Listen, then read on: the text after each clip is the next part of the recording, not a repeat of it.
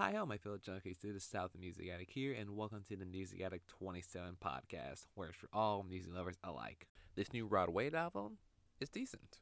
The new album from singer-songwriter from Florida, Rod Wave, titled Soulfly.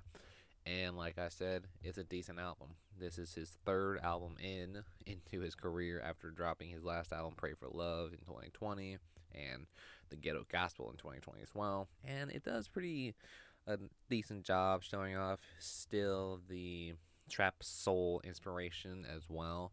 It's kind of the same thematical lyricism that you would kind of see of him through his past and his trauma that he's been through, and having that little nice soulful vocals that you would kind of hear throughout the songs and every in the albums that you hear so far.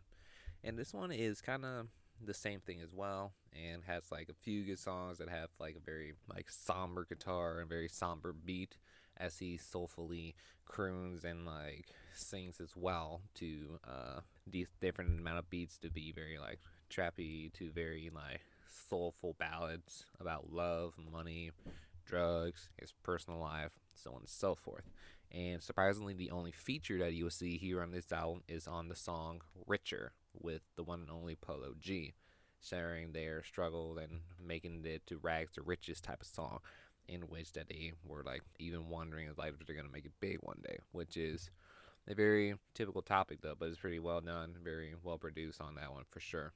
Vocally, Rod Wave does a very decent job going to switching different melodies and different bouncy like beats as well. Even for songs such as like Pills and Bills or even How the Game goes off to be very like playful yet bouncy beats as well, to be very appealing to most people that are listening to it, whether it can be like money can buy you happiness temporarily or it can buy you drugs to keep you happy. And even for other songs that can be very like emotional or even like heartbreak a little, such as like Blame on You, or even like Shock the World, or like Calling as well, is very, or even What's a Love as well, having to be very like heart wrenching lyrics in bit, which like having to be one to be experiencing heartbreak or having to be finding a significant other that may be a little shady at the same time. Uh, Overall, it's like other stuff that you would kind of hear from like Ghetto Gospel and Pray for Love. It's to be kind of nice symbolism and very nice like patterns that you would kind of see a little bit. And even for other stuff to be kind of like played out and be kind of the same thing, kind of the same format over and over and over, in which that you just get like one verse from him and that's it.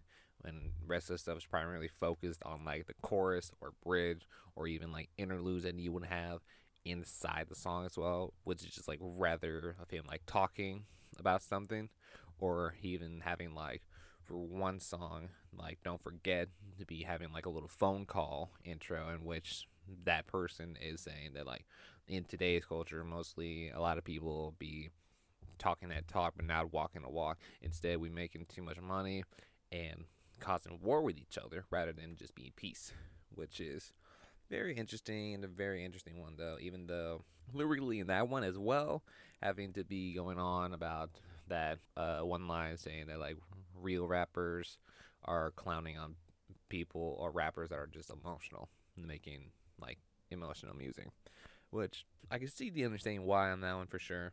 Or even like other songs like Shock the World can be pretty much a song about how people will be hating on him just for being him in that way.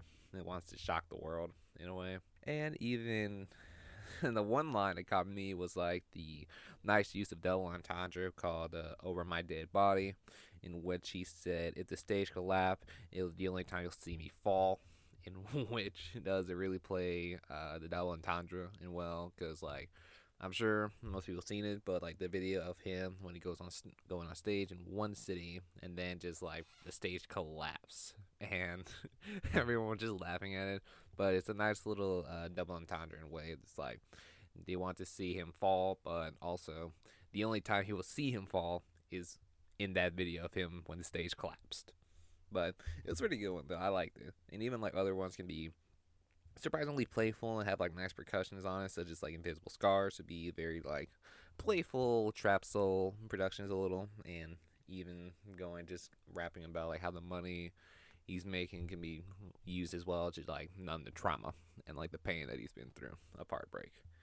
And like one of the other songs that I found interesting was like the song Street Runner, which was a very nice little piano key ballad into it, and having to be lyrically about this one girl was like arguing with him, and even having like a bit of a extended, long-winded outro a little about like I'm guessing is one of his exes called through the phone, just like left a long, lengthy message to them, and it's very interesting on that though too. But like, yeah, overall, this whole album is pretty decent. It's very nice production, and it's really great to see or even hear a guy like him just putting his soul into this project alone, and even like the other two projects as well. It makes it really nice, catchy melody, and does really fantastic though. It's really an interesting project. This album is a decent album. And that would conclude this episode for today. Hope you enjoyed it. Hopefully got some new music out of it. Would I recommend this project?